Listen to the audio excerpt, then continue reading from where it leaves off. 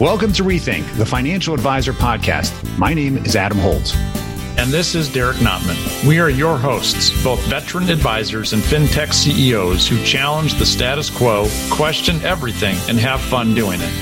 Hear honest commentary on the challenges facing advisors today. And be part of a community where we can all rethink the profession. Now on to our episode. Adam, my man, when you started off as an advisor, when you were building your practice, did you think of yourself more as an advisor or as an entrepreneur? See, that's an interesting question because today, as we both know, we both think of ourselves as entrepreneurs, but it was a long haul. I wanted to just be the best advisor, right? Yeah. Oh, yeah. For early years, I mean, I've got gray hair. You know, I had gray hair in my 30s for a reason. You have white hair. I've got white hair now. Dude, I've got stress highlights. Okay. Nice. They're somehow strangely consistent. So your entire head is white. Very consistent. But it's an interesting question. Like, what were you like? I'm guessing there was like a transition. I don't know. Like, I mean, we've got probably a ton of advisors. I'm hoping there's more than 3 of you because your mom's not an advisor listening to this podcast, although she does listen. She would argue. Thank you. But like earlier stage advisors, or even like any stage, like there is a difference. There's a big difference. Yeah. I look, the answer to your question for me is I went through different phases. One of the things that someone early on told me was that this is the only business, remember business, not practice always, business that you could have no inventory, have no cap on the upside, right? Control all your time. And that sounded really like an entrepreneurial gig. But that doesn't, right? But they never necessarily told me how to run the business. I was taught how to sell, and sometimes how to service, as long as it meant that there was a cross sell in it. So the actual running of the practice, and then ultimately the entrepreneurial aspect of it, was really self-taught. I really think it was self-taught. And there's a difference in mindset that I've learned becoming an entrepreneur. And I know you did some research on this. What have you found so far? Yeah, it's interesting. When I started, I was laughing because it is so true what you're saying. I remember like, wow, that sounds like a hell of a deal here. Like, I don't have to go get a warehouse and stock it up and hire people. I just go to work and I can make as much as I want. What was it like? You're in business for yourself, but not by yourself. There you go. That's what some were told. Anyways, I digress. I did. I was very lonely. I did a poll on LinkedIn. I love LinkedIn. Go follow Adam and I. If you're not already, you should. I asked advisors, is being a financial advisor the same thing as being an entrepreneur? And it was, I didn't expect the response that I got, but let's put it this way, only 44% said no. 25% said yes, 100%. It's the same thing. 29% said somewhere in the middle. So I think what I walked away with this is that the majority of people, again, remember most of the people answering this survey, this poll was almost 1,000 people, are advisors. Most of them, the majority think that there are entrepreneurial aspects to being an advisor. But then to your point, Adam, we're not taught those things when we're building the business, not the practice, the business. Well, that's interesting because what I just heard you say is that, pretty much half think that there's some kind of entrepreneur, but 44% said no, it's not the same thing. And I guess the question in all the commentary was, what does it mean to be an entrepreneur? And one of the things that we did decide to do, as you know, Derek, is we've chosen certain subject matter experts based upon what they tend to see in the marketplace. And we recently had an opportunity to interview Robert Sophia, who's a co-founder of SnappyKraken. And for those of you that don't know, SnappyKraken is really it's an award-winning marketing technology firm. They're getting a lot of attention right now. They focus on marketing automation, online advertising, and they're really bold. I don't know if you've seen their stuff. Very unique for financial advisors, professionals, and they do marketing campaigns. I know he just released the book, Blend Out, which we'll talk about. And I've really been watching SnappyKraken, as we call them, and they've just made a splash in the Advisor Spice. And I wanted to ask Robert, this exact question, right? So here's his response. And I asked him, I said, what's your unique perspective on the state of advice? Let's listen to what Robert shared on the Rethink Tank. Well, I love it. I'm passionate about it. I've been in this industry for almost 20 years, and I think it keeps getting better and better. I think financial services, specifically financial planning, it's something everyone needs. It's something not enough people get. And I think we're in a space that's ripe for consolidation and disruption, and that makes it exciting to me. That's true. Well, living in this space, you've obviously done a fantastic job living and breathing this for our financial advisors. Tell us, what do you think is the missing opportunity out there advisors are not paying attention to? There are a couple of them. It'd be hard for me to just mention one, but I think if you wrap them all into one general theme, it's customer expectations. People's expectations are changing around mobile experiences, around being able to do everything on the go. If you look at almost every study that's done, I mean, there was just a PwC study that was done. At least half of consumers prefer to use their devices for all their transactions rather than going to a bricks and mortar location. And most firms still operate on a very sort of old school bricks and mortar approach, and their technology is not as advanced or as easy or as accessible. And so if you start looking at where the opportunity is, I think it's around the customer first experiences and even things like AI. And I know a lot of people use that as a buzzword, and that's not how I'm using it here. But if you look at all the major financial institutions, 86% of them, at least, I think that was the last 86 or 87%, are investing heavily in AI. But how many advisors really are? So when it comes to customer service, portfolio management, recommendations of financial products, sales and marketing, algorithmic trading, fraud detection, I mean, it's all AI powered. And so I think these are the opportunities to build a highly scalable, customer centric practice that runs with a lot of artificial intelligence is where the future is for this industry.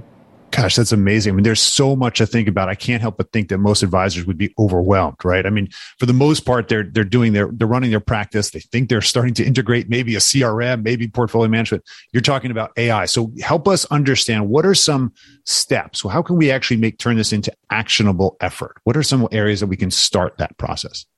Yeah, well, I think it all begins with having more of an entrepreneurial mindset than a sales mindset. So I've personally supported over 6,000 advisors just over the course of the last few years in various capacities. And one of the things that I see is the majority, they are thinking about their business like, I need to get leads, I need to get more clients, I need to have more opportunities, I need to grow my assets under management. And those are very surface level performance indicators. What they really need to be thinking about is what drives enterprise value. And that is a lot more encompassing. That is things like, how do you generate more recurring revenue? How do you incorporate more scalable technology? How do you create a stronger brand that you can own that has value? And if you start thinking about your business as an enterprise and you start looking at the things that enterprises are valued on, then you start building in your business more strategically. And that's what I think advisors need to do. And if they do, all these other things, I mean, the AI that I mentioned, I'm not saying advisors need to go out and develop their own AI, but they're going to start thinking about what technology tools are going to empower them to have a more advanced practice that has more enterprise value, and that's going to lead to better decision making. Yeah, no, we completely agree. Obviously, Derek and I talk about this all the time and thinking like an entrepreneur. So I'm really excited that you're sharing that. I'm curious. You obviously written a book recently that just came out. I'm really excited to read it myself, and it's getting great traction. What was the thinking behind that? What was the message that you were trying to share? Is it aligned with this entrepreneurship? It is. Yeah, definitely. The concept of blend out it really comes down to the fact that most advisors, if they have a small practice in a small town and a celebrity were to move in and set up a practice next door to them, that celebrity's practice would blow up. And it has nothing to do with their qualifications. It would have everything to do with the fact that they are known. Well, there are amazingly talented, well-qualified advisors, but people are not beating down their doors to do business with them because they are not blending out. They don't stand out enough. They're not known enough. They don't have enough of a presence.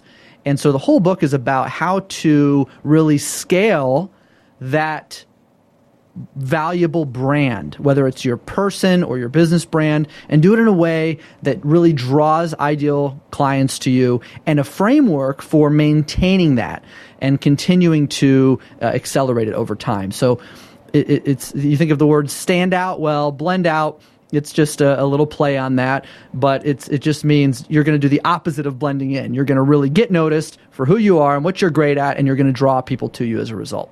Now that was interesting. Derek, there was a couple of things that really kind of hit home for me. What did you think about his first comments about how much is being invested in technology and this artificial intelligence? I mean, did that resonate with you at all? Well, dude, I sure as hell hope that advisors are listening to that. If anything else, you can put Adam and I on mute, but I sure as heck hope you had to hear what Sophia just had to say there, because that stuff was brilliant. He made some really excellent points about what's going on, and we'll unpack a couple of them here. But yeah, this whole investing in technology and AI and all of that type of stuff. Yeah, advisors you don't need to go make it up yourself. That's not what you do. That's fine. But look at where the big money is being spent. Mm-hmm. And you know why they're spending it there? Because the consumer wants it and expects it, right? Like mobile over brick and mortar and all of this stuff. So it's just fascinating. He's just saying what's happening, what's out there. And of course, he's got a pretty good finger on the pulse, serving over 6,000 advisors.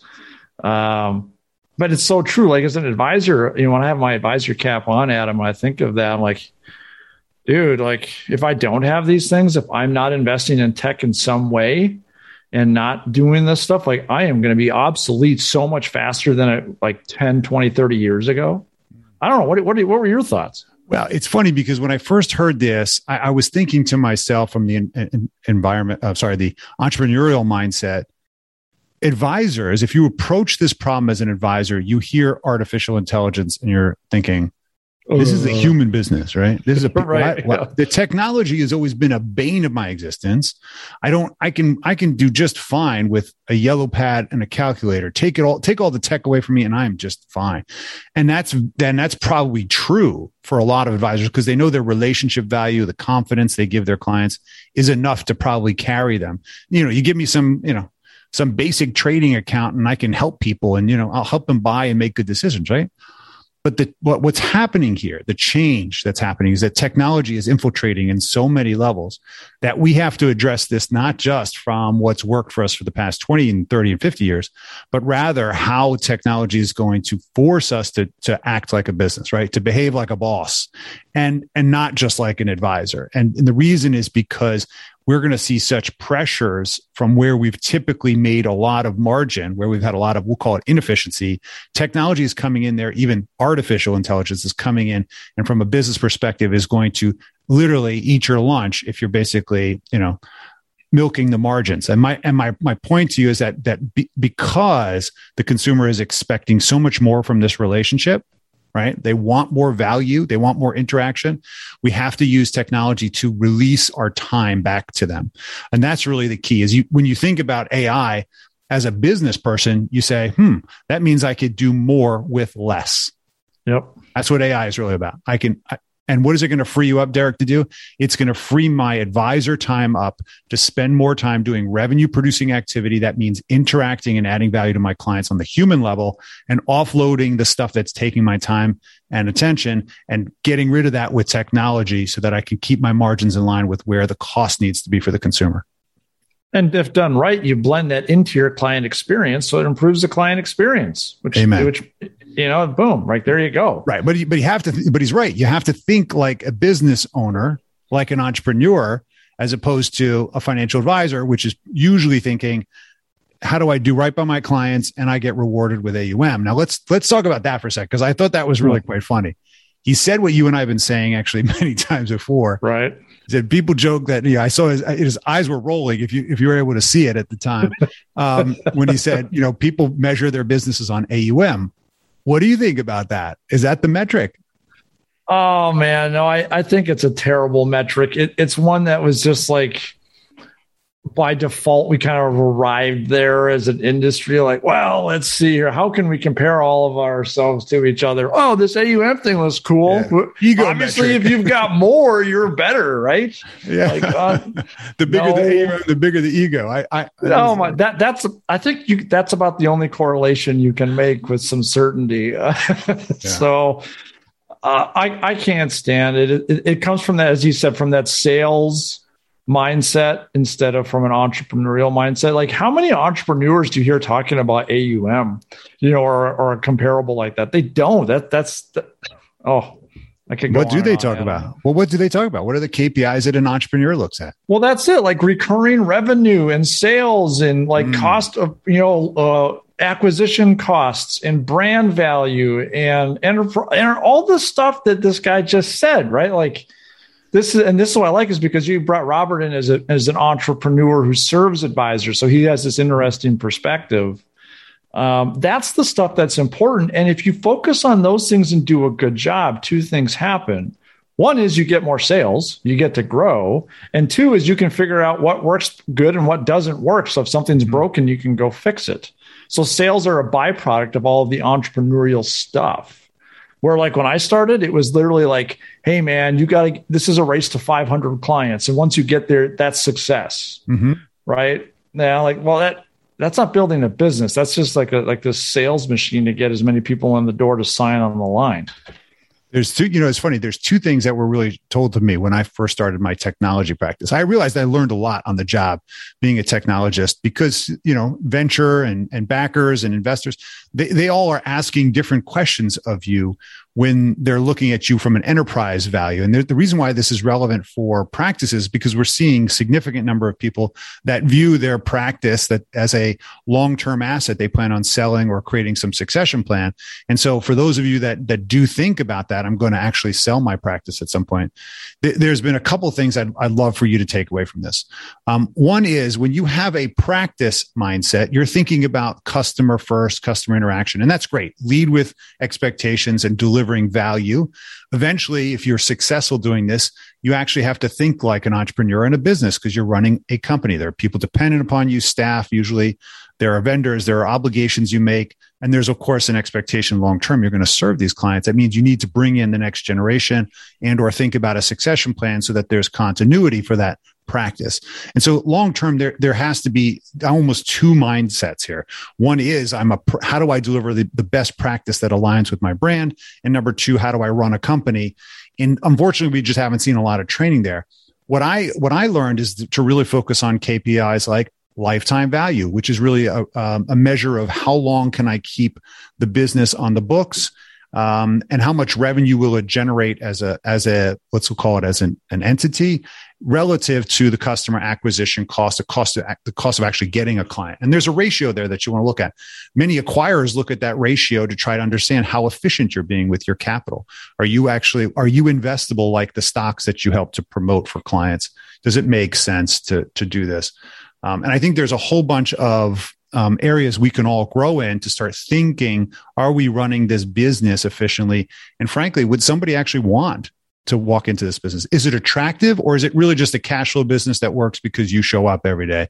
Does it really have true enterprise value beyond yourself as the professional? And that means you actually have to find ways to actually disconnect all of that value tied to you personally being the main, we'll call it relationship party. And that's something I've had to learn.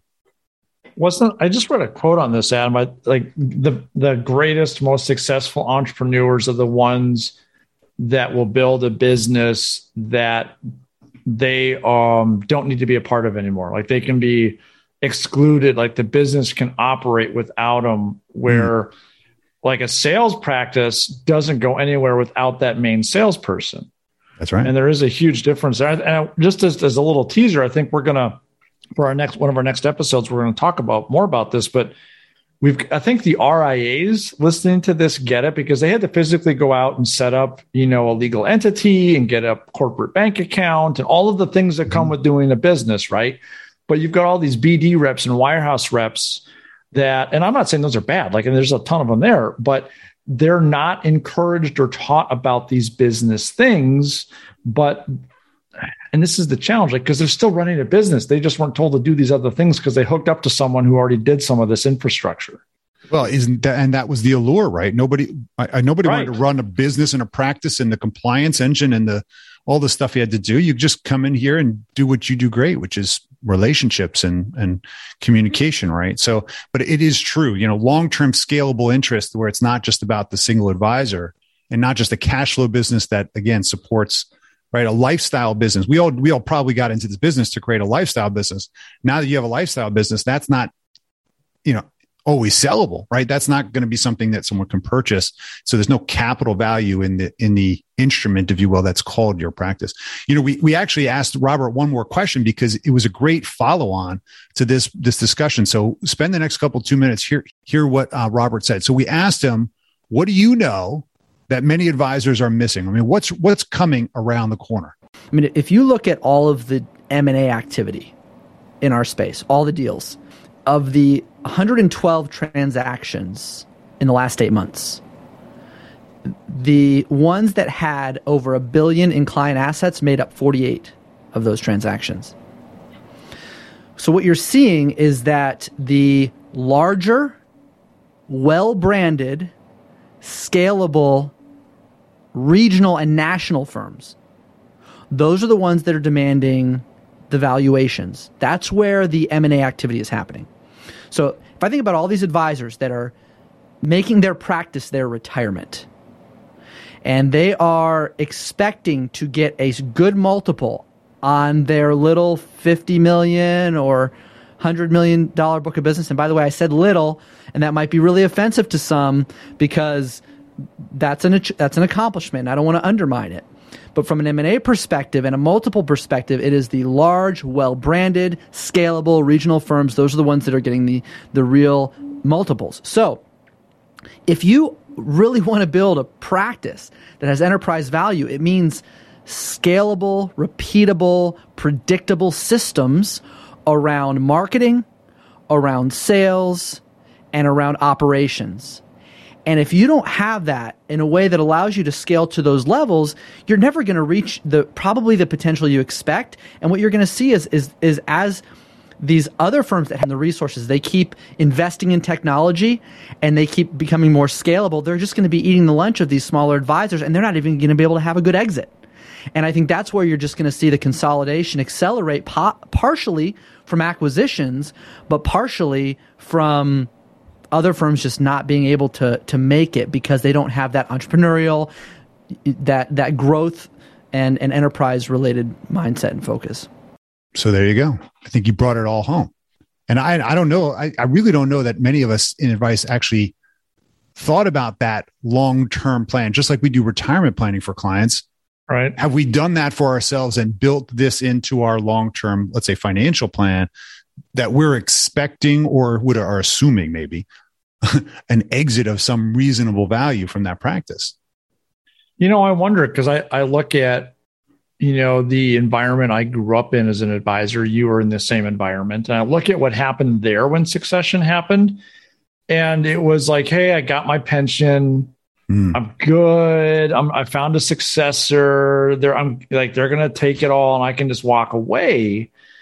And maybe that's fine for you, but I think there's this massive shift. And if you want to be an entrepreneur and build more than just a lifestyle business that kind of just implodes when you leave, and I would hope that you wouldn't want to do that because you are making long-term promises to your clients, then you have to do what he's saying right here about, scalable things that are, predictable, repeatable, that if an acquirer comes in, whether that's a junior advisor that just wants to purchase, but chances are the junior advisor is going to have to finance this somehow, right? So we're going to have to know what's the lifetime value, right? What's the revenue? And we're not asking AUM here. We're asking margin and profitability and all that stuff. So I don't know, Adam, it almost goes back to, do I care? That's a great point. Many people have asked me, even in my own ventures, they said, Adam, what are you trying to build? Are you trying to build a lifestyle business? That's one that's going to pay you cash flow, right? Give you a certain kind of lifestyle. Or is this an exit opportunity where you're going to sell it for bunch of money. And they're two different approaches. Very different. We typically run our practices like lifestyle companies, right? We show up as the way we want. We work the way we want. We know a lot of people that golf more than work. Yeah. That's their work, right? That's their lifestyle. But it is true. There is a mindset shift that has to happen if, in fact, you plan on having an exit. Now, one of the things that I will tell you that is very real, you just mentioned it, when you're dealing with internal succession, the question becomes, okay, long term, do my younger or junior partners have the capacity to actually buy me out with cash? And if they can't and haven't made a fund for it or don't have the cash flow, they're going to finance it, which means once they're going to finance it, they're going to look at the metrics for, is this a good investment? One of the things that we addressed actually in our own practice, we looked at the value that was expected. And we said how are we going to cover the financing cost of doing this if we lose the rainmaker here who's generating all the value? There's no scalability here. Why would I pay top dollar for that? And as a result, it created a debate that wasn't, that I would say one side didn't have really good defense against an analyst who's coming in, looking at it from a business perspective and saying, this doesn't make sense, guys. You might have all kinds of, a relationship value, but it's not transferable. And that's because all those years, that part of the business wasn't really treated like an enterprise, like an entrepreneur. Yeah. One thing that also comes to mind, though, is like, okay, let's say I answer that question. I don't care. I want my lifestyle business and whatever. I'm not interested in really dealing with it, but I want to be around for the next 20 years and grow and have clients coming in, right? I think then that what Robert Sophia is saying about like scalability and digital and all of these things is just as important, whether you want to exit from your practice or let it fall apart. If you want to grow and capture your share of clients and AUM, if that's your thing, well, then you better start doing this stuff, because otherwise you're going to be struggling more and more to get them, whether you want to exit or not. Yeah, that's very true. That's great. So let's tell everybody who's listening, do what we always do. This is our action point. So what are 2 to 3 things that if you're listening to this that you can do? Where would you go, Derek, if you were making some recommendations to those that are listening? I'm going to actually start with my last one first. And just like, if you were looking at, like you mentioned, like an analyst, if I'm looking at my business from the outside in, would I buy it? And what would I buy it for? Right. Is it worth something? Does it have all of the things that I would want as an investor to purchase something, whether I'm going to buy it just as an investment or buy it as like the new advisor taking over? And be honest with this stuff. That's a really, really big question. And then also, like, to Robert's point, like, do you have documented and scalable processes and tech in place to do the things you want to do? Exit or not, doesn't really matter. Do you have those things in place? And if you don't, then that would be a place I would start looking for right away. Mm-hmm. And just to get more granular, like, how do you document this stuff? Like, break it apart. Like, what's your first client meeting? Like, what's your sales process? What is your digital marketing process? Write these things down. And then yes or no, is it scalable? Is it automated? Things of that nature. That's some stuff that I would ask advisors to look at. Got it. So you're saying build the recipe from the practice so that it is transferable. That's what I heard, right? Yeah, take those processes, break it down, and then make it a process and see where you can actually put tech or people or delegates to do this work, right? Totally. Because, whether that's to enhance your lifestyle or sell or both, like, this is how you do it. No, that makes sense. I mean, any entrepreneur is going to be looking for efficiency. So there's a couple of things that I picked up here. I think there's a real challenge with financial practitioners / entrepreneurs in knowing what KPIs or key performance indicators that they can benchmark right now that are not necessarily AUM or sales only driven, right? We all know that the top advisor in the company has the highest AUM. Right. Again, another salesman. The top advisor has the highest premium placed, right? Yeah. I understand it's a sales game. But we could always ask them, what are they doing to run their practice? We might not actually get the answer we're looking for if we're actually thinking about, is it the most efficient? That doesn't mean it's the most efficient and therefore obviously the most highest multiple value there. Or scalable or repeatable. Right. KPIs are recurring revenue. I'm buying recurring revenue if I'm making a capital investment in you. Are you giving me strong growth? Do I get a good CAGR? Do I look at revenue growth? What is your net margin? What is your gross margin? These are the questions we should start asking. If you're not familiar with these terms, you might have to go back to your CFA handbooks or your CFP and say, what does a reasonable investment look like? What's the ROR? or return on investment rather that someone would expect from this practice? And are you running in a way that actually matches, let's say, the S&P? Would I invest in you versus invest in the S&P and look at that price to earnings ratio and say, gosh, this is something, this stuff, right? Let's just turn the mirror or the glazing glass on us to figure that out. I would say if you're running a business, you got to look for inefficiencies, right? So you got to consider delegating. I know for many of us that are really A-type personalities that want to be out there in the field, we want to talk to people. We don't want to do operations management. One of the reasons why many of us started with, we'll call it turnkey programs, is because we didn't want to do this. But eventually you get to the point where it doesn't make sense in some measure to offload everything. Consider adding an operations manager, someone who loves this stuff, and hold them to task for managing to specific KPIs that are entrepreneurial minded or capital minded. I think these are really important, with specific goals. Like, I want to get us to, in the next 2 years, a net retained revenue of X and an ongoing customer acquisition cost of Y. And you start to work towards these. You figure out then what you have to execute to get there. And it might be tech, it might be human, it might be delegating, it might be offshoring. I don't know.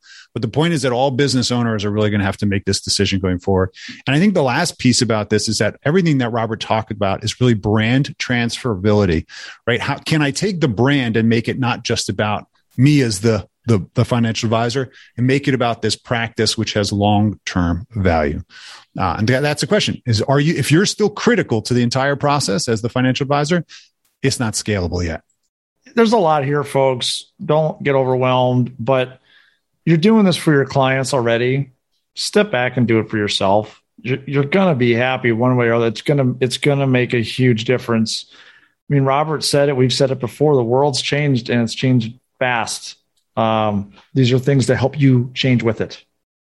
Well, let's take this opportunity to run to our last section to close out this podcast. As you know, we always ask a question, or a question is asked of us.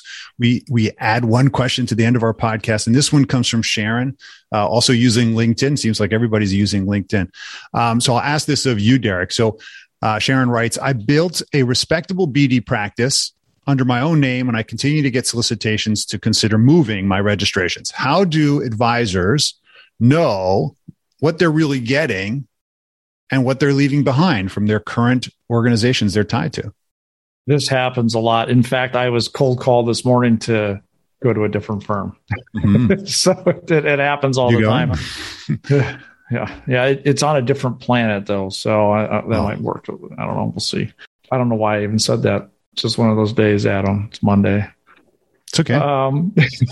So anyways, yeah. Okay. Sharon, thank you. This is an interesting question. I think a lot of advisors think this, or get, pitched from other firms like, hey, here's all the great stuff that we have here. And a lot of advisors have asked me, Derek, like, this firm's saying this, blah, blah, blah. I think in short, Sharon, like, it depends. Like, I think first you really got to figure out, like, what are you paying for and what are you getting where you are today? Like, get super granular. I think a lot of BD advisors don't actually realize how much they're spending each year for all the things that are getting, quote unquote. Put it into a dollar figure. Would you stroke a check to your current BD for everything that you're getting currently? And would it be worth it? And then look at the new firm. Do you get all that stuff? Do you get more? What's it going to cost you? If you're simple, get a yellow pad and write the stuff down side by side. But it's tough because there's not transparency here, unfortunately, on multiple levels. Yeah. And then if you're going to consider moving, like, do you have to go to another BD? Why not just go independent? That's something else that I would add to that, yellow pad, comparison. What do you think? Well, there's so many opportunities today, and it's hard to give specific guidance for anybody's situation. So it's no different than giving investment recommendation, but right. I would offer this, right? We just went through, 25 or so minutes of explaining the mindset. If you're thinking about this answer from a financial advisor, you're going to tend to think, from a practice manager's perspective, you're going to think about it from, what's my customer experience? Do they offer me better tech? Is it simpler to execute trades? Do they offer me better benefits? Or, what I'm saying? But if you look at it from an entrepreneurial perspective, you might get stuck more on the financial side and say, well, where am I going to go in the next 10 years and where am I going to arrive? And do I want to be part of this brand as a backbone, or do I want to be part of my existing, right? So I think it's about what you're focusing on. If you're focusing on just, I'm really aggravated where I am and anything would be better, right? Right. So that's, it's almost going to be an emotional decision. But if you're really looking at it from an entrepreneurial and a practice management, I really think the focus has to be, can you still deliver the kind of expectations of what Robert said early on, which is, can I deliver an exceptional customer experience better than I can today? Okay, with this new relationship. And then from the business end, can it help me get to where I want to be in 10 years faster or better or more efficiently than the current organization I have? And if that can't be proven for both of those decisions, then I would figure out how to innovate where you are. And that's the key. That's a challenge, I think, for all of us. You got to have some way to make a decision on this stuff. And I think we're going to unpack this in our next episode. We've got a lot of requests to talk about independence and BD affiliation and so forth. So we're going to actually ask an expert to come in and talk to us about what are those decision points, and then we'll debate it the way we do. Yeah.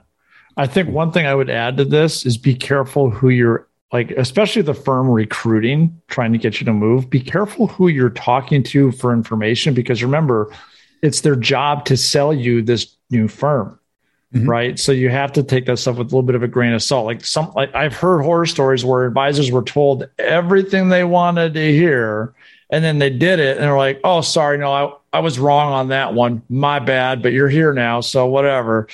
So just be careful on that. Like, go slowly on this stuff. There's no rush. And test the waters, right? Talk to people. That's the real key. Sharon, is you want to talk to real humans that made that shift if they did so. And then, by the way, I wouldn't be today. The employment and job market is so insane, right? In a good way for those looking for jobs. If you're ever getting recruited to go to another organization, it's worth it for you, if you have a relationship, to talk to your existing organizations and say, hey, I'm contemplating this. Why do I want to stay? And get resold, right? Tell me all the stuff you're doing for me that I don't know to value, because you want to make and sometimes, by the way, you'd be surprised. Organizations find ways to keep you in ways that you didn't. This is a very thing to ask. So that's no different than any kind of employment structure. Sometimes you need to give your current organization the opportunity to bid for you and show that they really want to keep you. So that's something to think about. Everybody's going to be throwing hate mail at me after that one. Sorry, employers. But it's the truth. It's happening. I think I'd rather know than see somebody walk out on us that we really wanted to keep. So that's important. Well, it's just like an employee looking to go to a different company, right? Yeah, like, I mean, if you really want to keep them, Sweet. Yeah, anyways, all right, we'll cool. talk about this later. Yeah, we'll wrap this up. All right. Well, thank you everybody for being part of this. We hope that you are enjoying the podcast. Please give us feedback. Please ask questions so that we can have content that just keep coming out our ears. Derek, as always, I appreciate talking to you. Yeah, man. Great seeing you. Be good. Thanks for listening, everybody. And we'll see you on the next one. You got it. Thank you for listening to Rethink, the Financial Advisor Podcast with Holt and Notman. Be sure to subscribe now and join the ongoing conversation. The information covered and posted represents the views and opinions of the guest and does not necessarily represent the views or opinions of AssetMap or Connector. The content has been made available for informational and educational purposes only.